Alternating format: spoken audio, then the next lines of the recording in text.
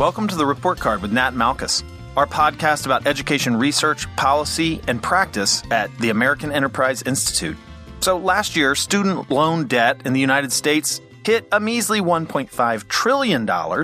And so lawmakers at the federal and state level and a host of Democratic presidential candidates have been proposing policy solutions that can lower or cancel student debt. And at the same time, Congress has been looking for ways to hold colleges more accountable for student outcomes. Right now, many have very little skin in the game for ensuring that their students end up going to earn jobs that are going to allow them to pay back substantial debt. On this episode, we want to talk about one idea that might partially accomplish both objectives: income share agreements, in which students avoid paying some or all tuition up front and end up paying the school a fixed percentage of their future income for a limited period of time. Now, this is a relatively new idea, and only a few institutions are experimenting with it. Most notable is Purdue's Back a Boiler program, and there's some coding boot camps that are now using it as a financing tool for their students. But it's attracting attention from colleges, policymakers, and investors. So to talk about this idea and whether they're a helpful solution to some aspects of college affordability, I've brought on two guests: Tonio DeSorrento, CEO and co-founder of Vemo Education, and Beth Akers, a senior fellow at the Manhattan Institute. Beth and Tonio, welcome to the podcast. Great to be here. Thank you for having me. All right, to start off with, Beth, can you tell us what is an income share agreement? Sure. So an income share agreement is essentially a contract between a student and their institution, their college or their university. And what it is an agreement that says, I, the college, will give you, Nat, some money up front to pay for your expense of going to college. And in exchange, you're not going to pay me back fixed monthly payments like you would on an auto loan or a mortgage. You're going to give me a share of your future income for a set period of time. So that's a fixed fraction of your annual income for a set number of years. So no principal, no interest, just a percentage of your income. Exactly right. And so what this does, it ensures that the amount that you're paying back to me is in proportion to how much you actually benefit from that education or how much you're earning. The nice thing about that is that it protects you, the borrower, from ever having to face an unaffordable payment.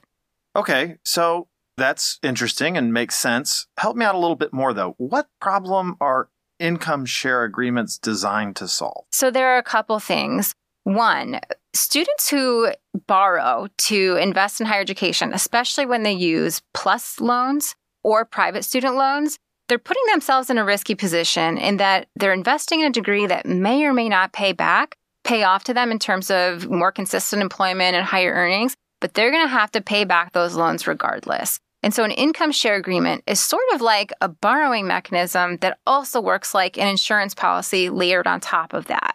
The other problem that I see ISAs solving, especially as these grow and maybe in future iterations and models of income share agreement, is that it puts the burden on the institution to deliver for their students. When an ISA contract is created, what it does is it tells the institution, I'm only getting paid if I produce an outcome for my students. So I need to make sure my students graduate, get through with skills that will land them in a job that's going to get them the pay that they're looking for. And that's when I get paid back. So it puts more responsibility on institutions. So, Tonio, you work with these institutions at Vemo Education to set up income share agreement arrangements. Where is this taking place? I mean, who's starting these ISAs? We're seeing a mix of educational institutions approaching us to do this, from flagship publics like Purdue University and the University of Utah to private nonprofit colleges like Clarkson University or Messiah College, Norwich University, to workforce development programs like San Diego Workforce Partnership with UC San Diego, to non-Title IV schools, to programs like General Assembly or Flatiron School that teach software development on an accelerated basis. The value of this for those institutions, the reason they're doing this is to communicate value they want to communicate value to students. They want to show that they're aligned with the risks that students take when they come to that institution. And they want to learn what happens to their graduates. They want to obtain that granular outcomes data. It's not just a financial benefit. They get to see what happened. They get to use that data to improve. So where we don't see income share agreements happening is in a direct-to-consumer sense or in a commercially driven sense. Okay, so What are the variables involved when you're designing an income share agreement? I mean, just off the top of my head, it seems like you got to have a percentage of your income you have to agree to. Also, that might depend on how much you borrow. I imagine if you borrow $10,000, you pay a certain percentage. And if you borrow $80,000, you probably have to pay a higher percentage. What else do we have to consider when we're designing these programs for the terms that students are signing on for? Yeah, so you kind of nailed it, and that there's two basic ones, which is how long do I have to pay you for? So if you're buying a share of my future income, for how long are you buying that share? That matters. Right. And what percentage of my income are you, in a sense, buying from me through giving me that money up front to pay for college? So then the other parameters are more of protections for the consumer or the borrower. And that's how much the student has to ultimately pay back in the long run. If they go out and make millions in their first few years after college, do they have to pay back that same percentage and make a big windfall for the university? Or is there a cap? We're seeing caps in a lot of instances. And then the other one is there an amount of money below which, on a monthly basis, if you're not making that level of salary, that you don't have to pay anything? And that's an important one to make sure that these are not undue burden. So that seems like there's protections on the low end and the high end, but they're sort of different, right? The low end is, are you making enough money to pay any of your income? And that, I would imagine, is consistent. So if you get fired and you're laid off for 3 months, then you don't have to pay for 3 months. But the cap isn't on the monthly, it's on the total, right? So if there's a cap of 1.8x your original borrowing, you'll never pay more than 1.8x. Do I have this right? You have that right. And of course, we wouldn't use the word borrowing. Of course. Term of art in extensions of credit. But in designing one of these, the persona who's designing an income share agreement is a university administrator.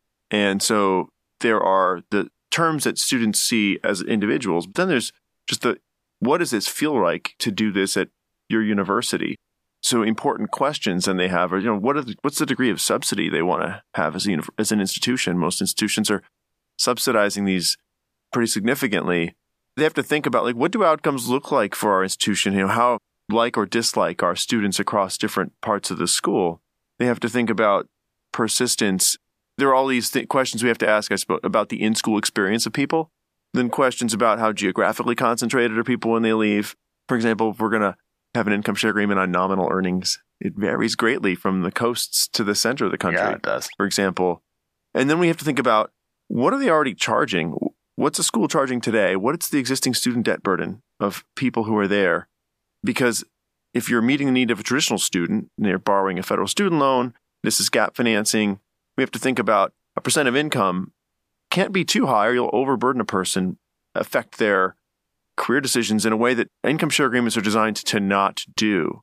On the other hand, you may be a program that is not Title IV eligible, or a program where the institution itself and the program are completely eligible for federal student aid, but the majority of students you're trying to help have already exhausted their aid or are for some reason ineligible. And that's like the Colorado Mountain College ISA program we run is for DACA students.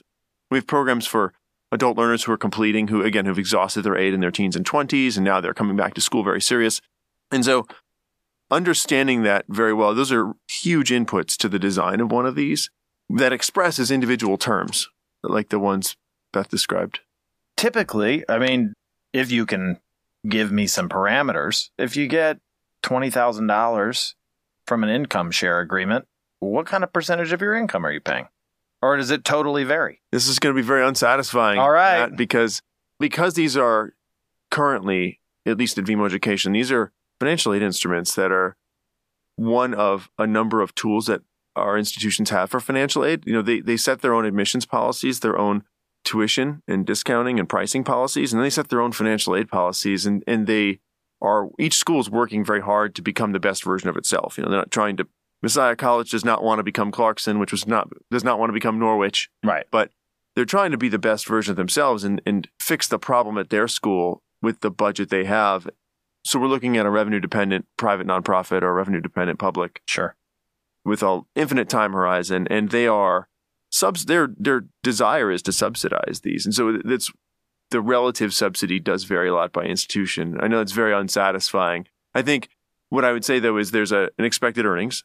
You really are just looking at the gross income times a percentage. Right. That should add up to the amount of tuition initially waived, unless there's a subsidy.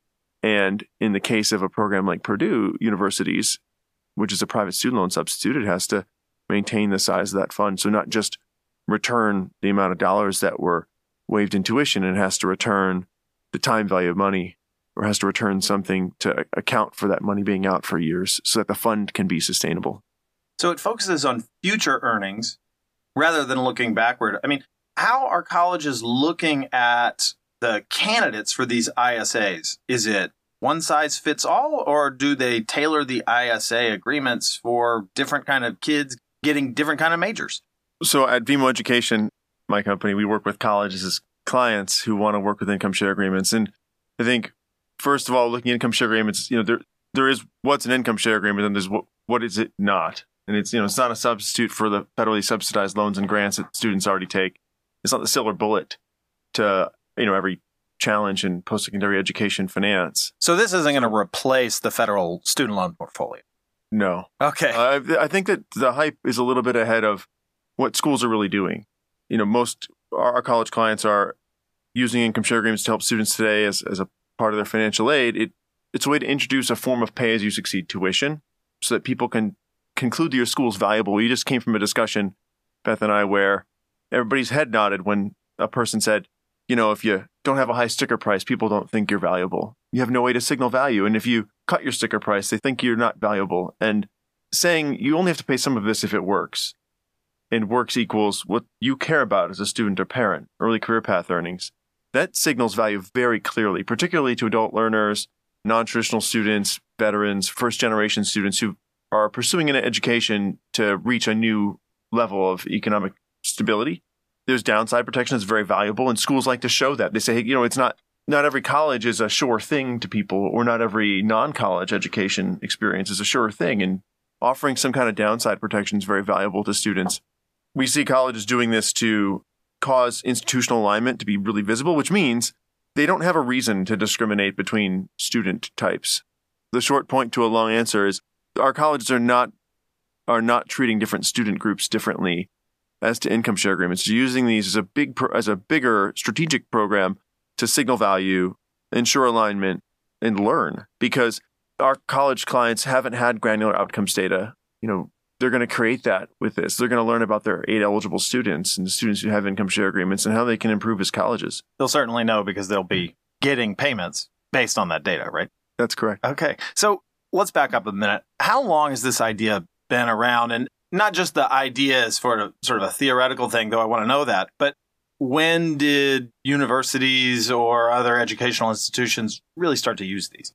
Well, I'll say we've been talking about the idea for a very long time. It was Milton Friedman who's credited with first writing about this idea in the 1950s. So in theory, the idea has been around for ages. In practice, Tonio can talk about the development of the marketplace, but we've really seen the most movement in the last 5 years, and it's really growing in a small segment of the higher education finance marketplace, but it seems to be growing pretty quickly. That's right. The first college to launch an income share agreement program itself and succeed with it was Purdue University in 2016. And now they've renewed and they've upsized that program to help more students and broaden eligibility across their campus. But they've been joined by other schools like University of Utah on the flagship public side, and as well as private nonprofits of all sizes. And then skills-based training providers like General Assembly. And General Assembly is one of these coding camps where you go for a short period of time, get intense coding training. Sort of makes sense to do an income share agreement there because the students are going to leave and they're going into a high need field that gets paid pretty well. So that sort of makes sense to me. But these are big universities that, at least some that are stepping into the ring here. How many students are involved in income share agreements at, say, Purdue? I think Purdue's been public about that, and I think it's about 800. Yeah, but I also want to comment on something you just said, which is a common belief, and that's that income share agreements really work for students who are heading into high pay occupations. And that's actually a criticism that a lot of people have of ISAs. They say, what is this going to do to really address some of the systemic challenges we have in higher education if it's a tool that really only works for people who are already pretty well served by our financing system. Because if you're heading into a high pay occupation, you might as well take out debt because you're going to be able to pay it back. The thing that's really valuable about income share agreements, and I think we'll start to see this play out more over time, is that it provides an insurance policy for people who have a less certain pathway forward. And so Tonio can talk about this, but they've been able to finance income share agreements for all different types of students. It's not just restricted to people who are on a pathway towards a very predictable, high-paying career. And it's, in fact, those people who benefit the least from having an income share agreement because they already have relative certainty about what their financial future is going to look like. To me, the problem that's being solved with ISAs is that we're able to mitigate the risk, take away the potential downside for people who are investing a lot in education and are concerned that it might not pay off for them in the future. That makes a lot of sense. I mean, if I'm pretty confident that I'm going to leave school and make a bunch of money, I probably don't want an income share agreement, right? I mean, I'll probably end up paying in the short run more than I might pay over a loan. Am I seeing this correctly? Well, at some institutions, what you've just described would have happened, except the way that they've designed the programs is that students who are in high-paying pathways or in a pathway towards a high-paying occupation have terms that are more generous than students who are on a pathway towards a less well-paying occupation. And that's just so that, on average, they're paying back approximately what they took out. Or in some cases, they even design these income share agreement programs that the students are paying back less than what they took. In those cases, it's really just a substitute for a scholarship program, but it's a scholarship program that continues to fund itself into the future because the students are paying back into it.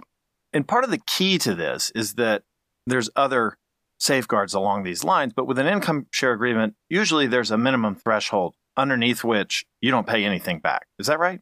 Every program we've seen anywhere, but everyone we run at BMO Education has a minimum income threshold set by the school, as well as a cap on payment. And where are those minimum income thresholds hovering? It really depends on the goal of the school. So some schools, their goal is to avoid hardship for a person who's not earning any money. In other cases, it's more to signal that they're confident you'll get a high-paying job. Because, going back to something you said earlier, Nat, or a question you had was, if I think I'm going to earn a lot, why would I want one of these? I mean, Beth pointed out how BMO's clients have designed ISA programs that don't have either adverse or positive selection, where our school clients are finding participation to be representative of the aid-eligible student body, according to course of study, STEM, non-STEM, male, female, in-state, out-of-state. But there's another high value to income share agreements, and this goes to questions or concerns of a person who is seeking a particular employment outcome. Today, we think of income share agreements as, answering the question, how will I pay for this? Do I want a loan or do I want something different? But I think where this is moving is as a signal of value for the institution. And the question it'll answer is, which school should I pick? The one that says, pay me up front completely, and we'll see what happens. Or the one who says, pay some or all of this only if it works. Then if you're the person who cares a lot about your employment outcome, income share agreements guiding you to the right place. It's guiding you to the place where even if you want to pay up front or get a loan, if income share agreement's not right for you, that school is willing to invest in what they put out. We think that that's going to make the best schools stand out. It'll help them justify investment in student outcomes that are hard to justify today. And it will help, I'm going to use vernacular, but it'll be harder to hide the ball from learners who really need upward economic mobility and seeking that, who today have a very difficult time distinguishing between institutions.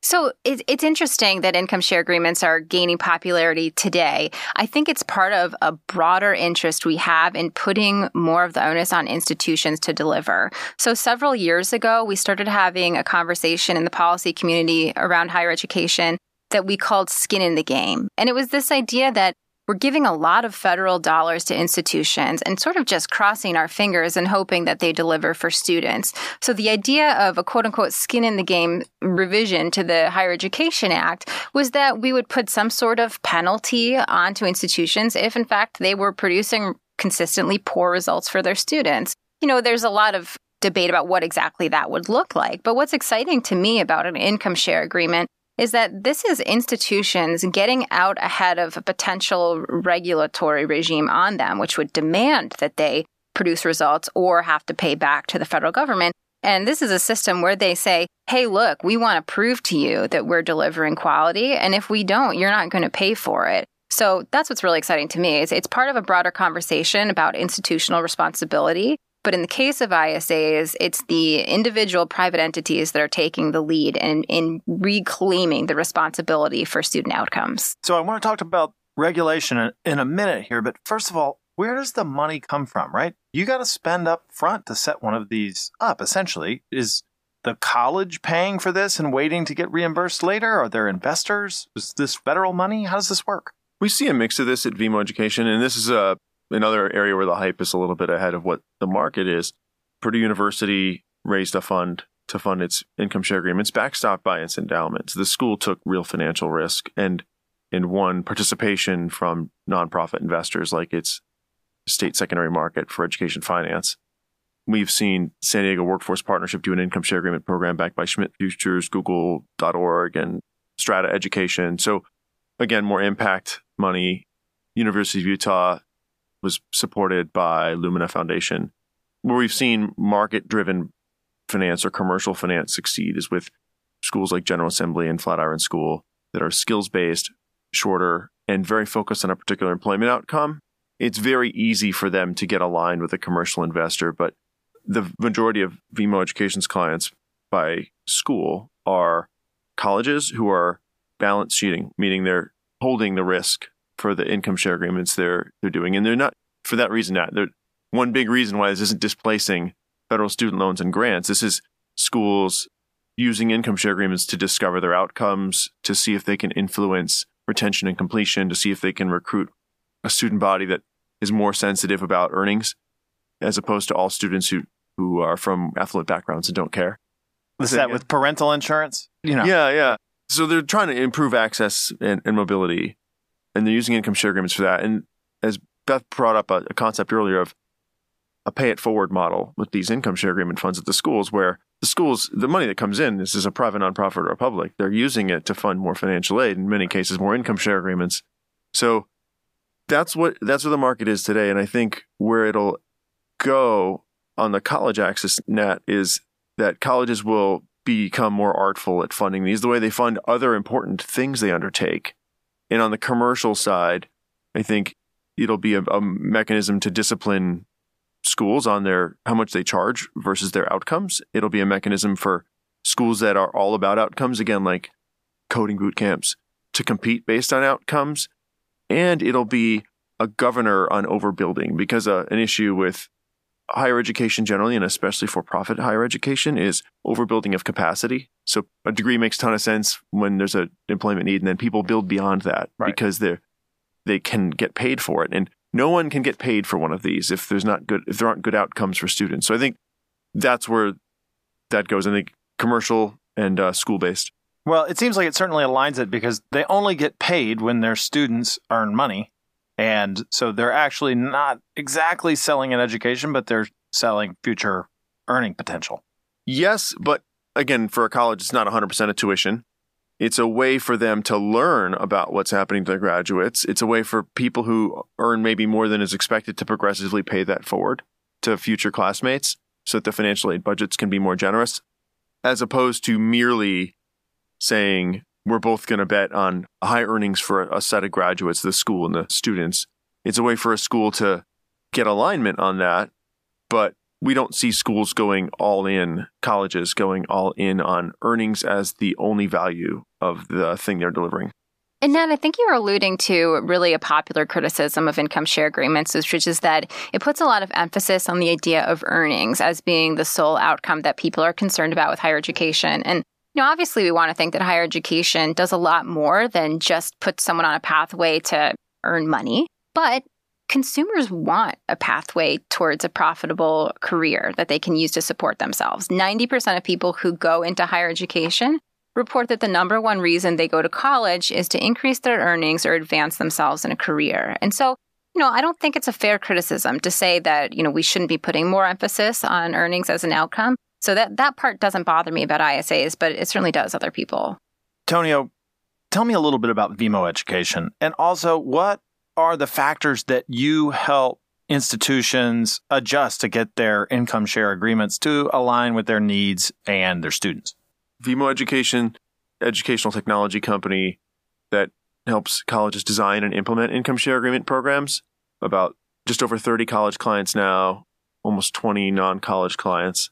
A history of doing income share agreements with institutions like Purdue and University of Utah that are focused on institutionally significant objectives. So I think what we do is we ask first, what are you trying to accomplish at a college? Every college president has something they're trying to accomplish, every college CFO. Purdue wanted to reduce reliance on their aid-eligible students on private student loans. And we helped them design an income share agreement program that would meet the needs of those private student loan borrowers on their campus differently than private student loans so that they could make progress toward that. And I think they feel they have. The University of Utah had a retention and stop-out challenge for certain students. And we designed an income share agreement program there that complemented that strategic objective. And so the thing that we do that's most valuable, I think, is helping colleges design income share agreement programs that will complement a strategy they already have, and then bundle that with other strategies to really maneuver on a goal. So that could mean packaging financial aid a little differently for juniors, seniors, fifth-year seniors to be more successful. It could mean positioning their value proposition a little differently for prospective applicants so that they're more successful as a school in attracting the students they want and spending less money doing it.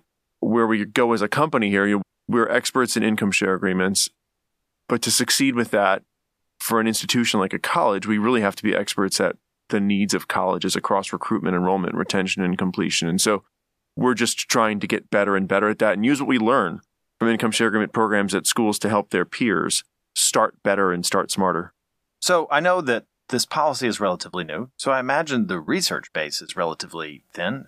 Do we know anything yet from research on income share agreements? We are right on the verge of learning quite a bit. So because the income share agreement programs have been in place only for a few years at this point, students are just getting to the point of graduating and starting to pay back their obligation to the universities, in the case of Purdue, for example. So I'm really excited to see what will come of the researchers on campuses working with income share agreements to see what they're finding. So I know there is an economist working at Purdue working with the data from their financial aid office to understand how people interact with an income share agreement. And hopefully we'll be doing some survey work to understand how they feel about their income share agreement relative to a student loan. The Lumina Foundation just gave generous support to the University of Utah to conduct research on their income share agreement program. And I'm excited that that research is going to be baked into their income share agreement program from the start. So they'll really be able to learn a lot about how the ISA works for students. And again, I think what's really important is how students feel about income share agreements, because student loans, in theory, work really well. People borrow a lot, then they go to college, they pay a lot, and then on the back end, they make enough to more than to offset how much they borrowed. But they are still mad about having these debts. And there's something to that, right? Debt seems to be scary. We've made it into a villain for young people in their lives. I'm curious to see if income share agreements will make people feel differently about their financial obligations around higher education. So the research obviously has to wait a little bit longer until we can actually learn from it.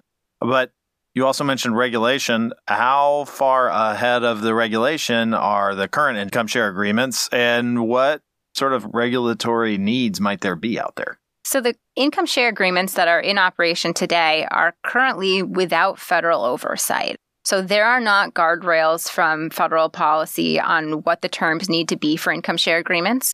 The way that the market has evolved, as Tonio described, is that we don't have commercial banks going out and offering income share agreements to their clients. I can't go to Bank of America or to Citibank and get an income share agreement to pay for my child to go to college. What happens is that as a student, I can go to my financial aid office if my institution has an income share agreement program, and they will offer me a small set of options that they have worked with an ISA provider to create. So in a sense, the institutions are operating as the regulator and making sure that the students who are utilizing ISAs today don't have terms that seem unfair, at least from their perspective. Over time, I think we really do want to see that the government puts some protections or guardrails around what the terms for income share agreements are. things to think about are what is the maximum that a student can repay over the course of the term of their income share agreement? If they graduate and become Mark Zuckerberg, are they going to have to pay back an exorbitant sum, or do we want to put a cap on that? What is the length of time that's appropriate for an ISA? And what's a percentage of monthly income that becomes onerous for borrowers, and we just don't want to go above that? So we'll have to wait for regulation to evolve. And I think the positives of putting in place regulation in this space are, one, that it protects consumers, of course, but two, I think it also inspires confidence among investors so that it's easier to actually have growth in an ISA marketplace.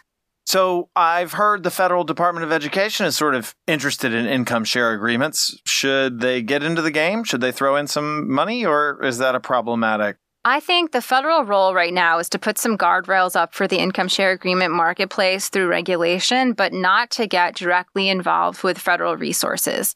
There's a lot that the federal lending program could learn from income share agreements about how to structure a program that's safe for borrowers and efficient for taxpayers.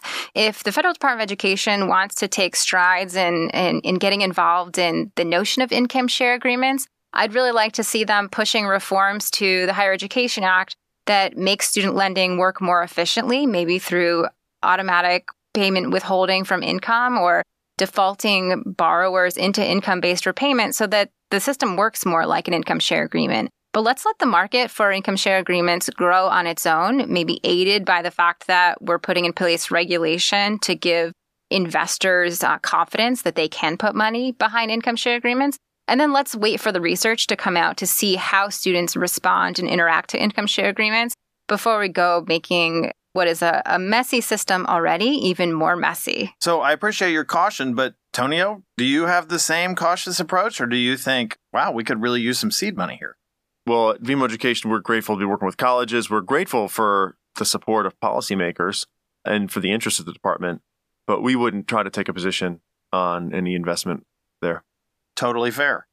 So this isn't really pitched as a substitute for federal subsidized student loans. It seems like it's more often pitched for private student loans or Parent Plus loans. Is that right? Yeah. So the way it works is generally students who are going to Title IV eligible schools, they're able to get federal financial aid that covers the first bulk of their spending on higher ed. That's Pell Grants, and then it's subsidized student loans, the Stafford student loans. Stafford student loans are a great deal for borrowers. They come with subsidized interest rates, and they also have safety nets baked in. So a borrower can use income-based repayment and ultimately have their loans forgiven if they have financial hardship for an extended period of time. So income share agreements are not a substitute for that. And the way that we're seeing ISAs being used at traditional colleges and universities is that students are exhausting those resources first, and then using or considering using ISAs as an alternative to their parents borrowing, them borrowing through the private lending market, because those are very risky alternatives. And an income share agreement is a more generous option for them, or at least a safer option for them. Okay, so if that's the case, then a lot of the folks that are going to get an income share agreement are going to stack them on top of other student loan debt, right? So how does this sort of stack with income-based borrowing protections for those? I'm just wondering if it takes, 5% of your gross income off the top. Does that necessarily stack well if you have several $100s a month in student loans coming? People are concerned, of course, that ISAs are going to be excessively burdensome to these borrowers. And I think it's really important to remember the counterfactual, which is that in the absence of an income share agreement, which is protecting a borrower from ever having to make a payment that's unaffordable based on their current income, that is superior in every way to someone having to pay a flat, fixed payment that does not fluctuate with their income. And especially in the case of student loans, these are potentially unaffordable monthly payments that cannot even be discharged in bankruptcy. So, yeah, we can be concerned about the burden that this places on people above and beyond what they already have because of their Stafford or federal financial loans. But again, it's a burden, at least in my mind, that's less than the burden imposed by the tools that they would have used in the absence of an income share agreement. So, to recap, these are investments that institutions are making in students. It's not a replacement for the federal student loan program, but it is a measured replacement for specific marginal borrowing that can really help students and also ensure a real safety net in terms of if they're in dire financial hardship, they're never going to have a problem with an income share agreement. It sounds like safe, marginal, very interesting. What is the most exciting thing that you find about income share agreements and the promise that they might make for higher education? To me, what's exciting about income share agreements is that it's putting the burden back on the institutions to deliver to their students. So I think we've been selling the idea for a long time that a college education is a golden ticket to prosperity in this country. The result of that is that we've got students willing to pay any price to go, and a lot of times borrowing more than is really reasonable for them to get in and through college. So what an income share agreement is doing is it's the institutions taking back the responsibility of saying the price that I charge is commensurate with the value that I'm providing to you. And if it's not, you're not going to pay. I think that's a really exciting idea in the very narrow space of income share agreements. But as someone who follows higher education policy and finance more broadly, I think that's an exciting trend and that people are thinking about the responsibility of the institutions in that way. And these are voluntary acts by these institutions. When they're deciding to take on an income share agreement, they are voluntarily putting skin in the game. That's right, Nat. This is an opt-in system where we have colleges and universities opting into sharing financial risk with their students. The most exciting thing to me that I'm seeing with income share agreements in the future where this is going is helping the best schools that do deliver a lot of value stand out for that and improve. Because today, students are particularly like a veteran. I'm a former Marine, like a veteran looking for transition to civilian life, might be looking at education, and they're picking between the school with the best television ad and the one with the most aggressive boiler room, instead of the one out of the thousands of institutions who's really investing in the employment outcomes. The ones who are doing the right thing right now are at a disadvantage. They can use income share agreements, pay for success tuition, to play offense, attract students by showing them that this is the right place for them, and over time, acquire the outcomes data to prove it.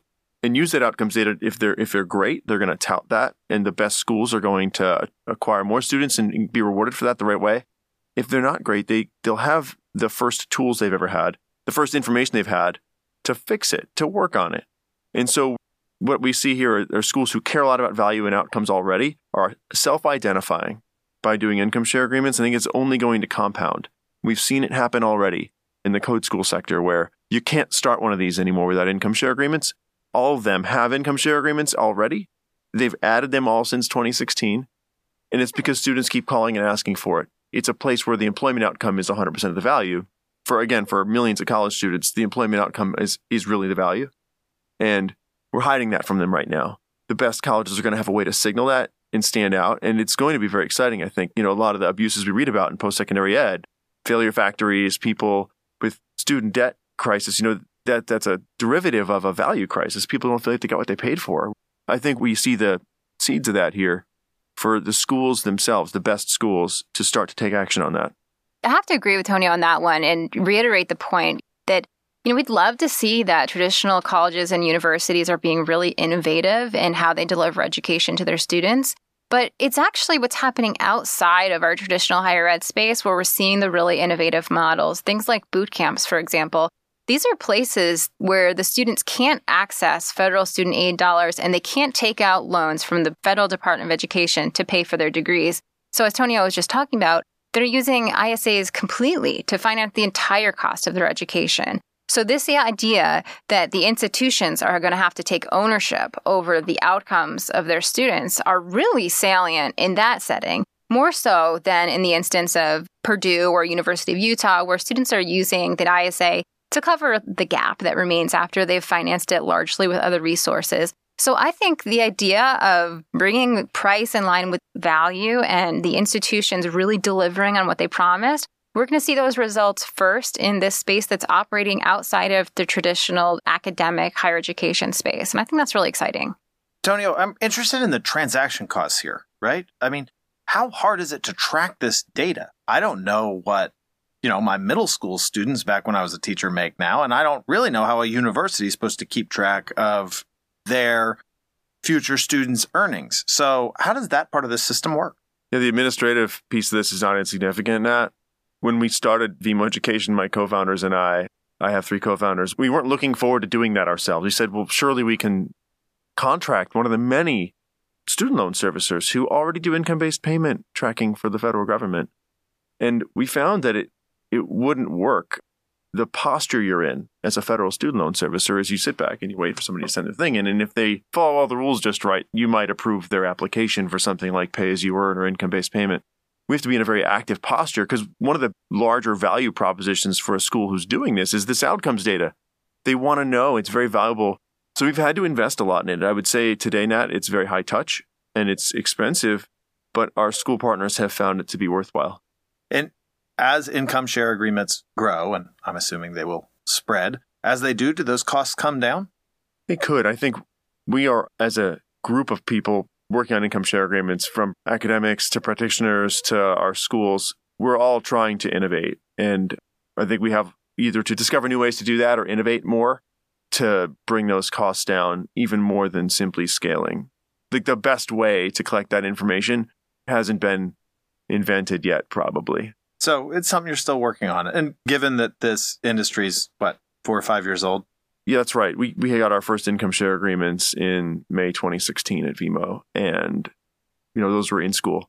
So people can forgive you for taking a few years to work out all the kinks. It's not that it's not happening. It's that we think it's worth, as a category, I don't think that I speak just for my own company. I think the category thinks it's worth investing in doing things that do not scale today to make sure that we scale the right things, and doing things manually sometimes today that could be automated to make sure we automate the right things, because it's naive to think we see exactly how this is going to go. Our college partners teach us something. Every time we talk to a college, there's some idea that comes out that we think, oh gosh, wish we had thought of that for these other 5 colleges we already launched. That's a great idea.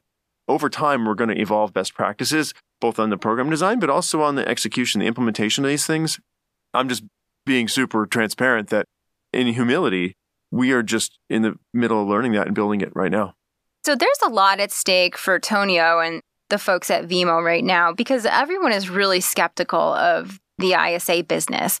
So no one ever really liked what was happening with the private student loan market. It's not a huge marketplace, but there's a sense that students don't really make out too well when they're taking out private student loans. I think there's a concern that students are going to feel exploited by an income share agreement. My belief in observing what's been happening with the programs that we're seeing on the ground is that everyone is being really careful to make sure that the students are treated really fairly in the existing contracts so that there's opportunity for this marketplace to grow. Because if it's perceived that Vimo is a bad actor and taking advantage of the people who are using ISAs, they're going to write themselves out of business. And, I feel like the terms that we're seeing are reflecting that. One thing that I want to ask about student loan servicers, they're getting sort of a bad rap lately. Maybe some of the complaints that we hear about for student loan servicers might be because stuff's complicated. People don't necessarily understand what they're signing up for when they're 19, 22, and then 5 years later, it may really seem like they're getting an unfair deal, maybe just because they didn't understand it. How hard is it to educate the students up front about what this means so that down the road they get exactly what they expect?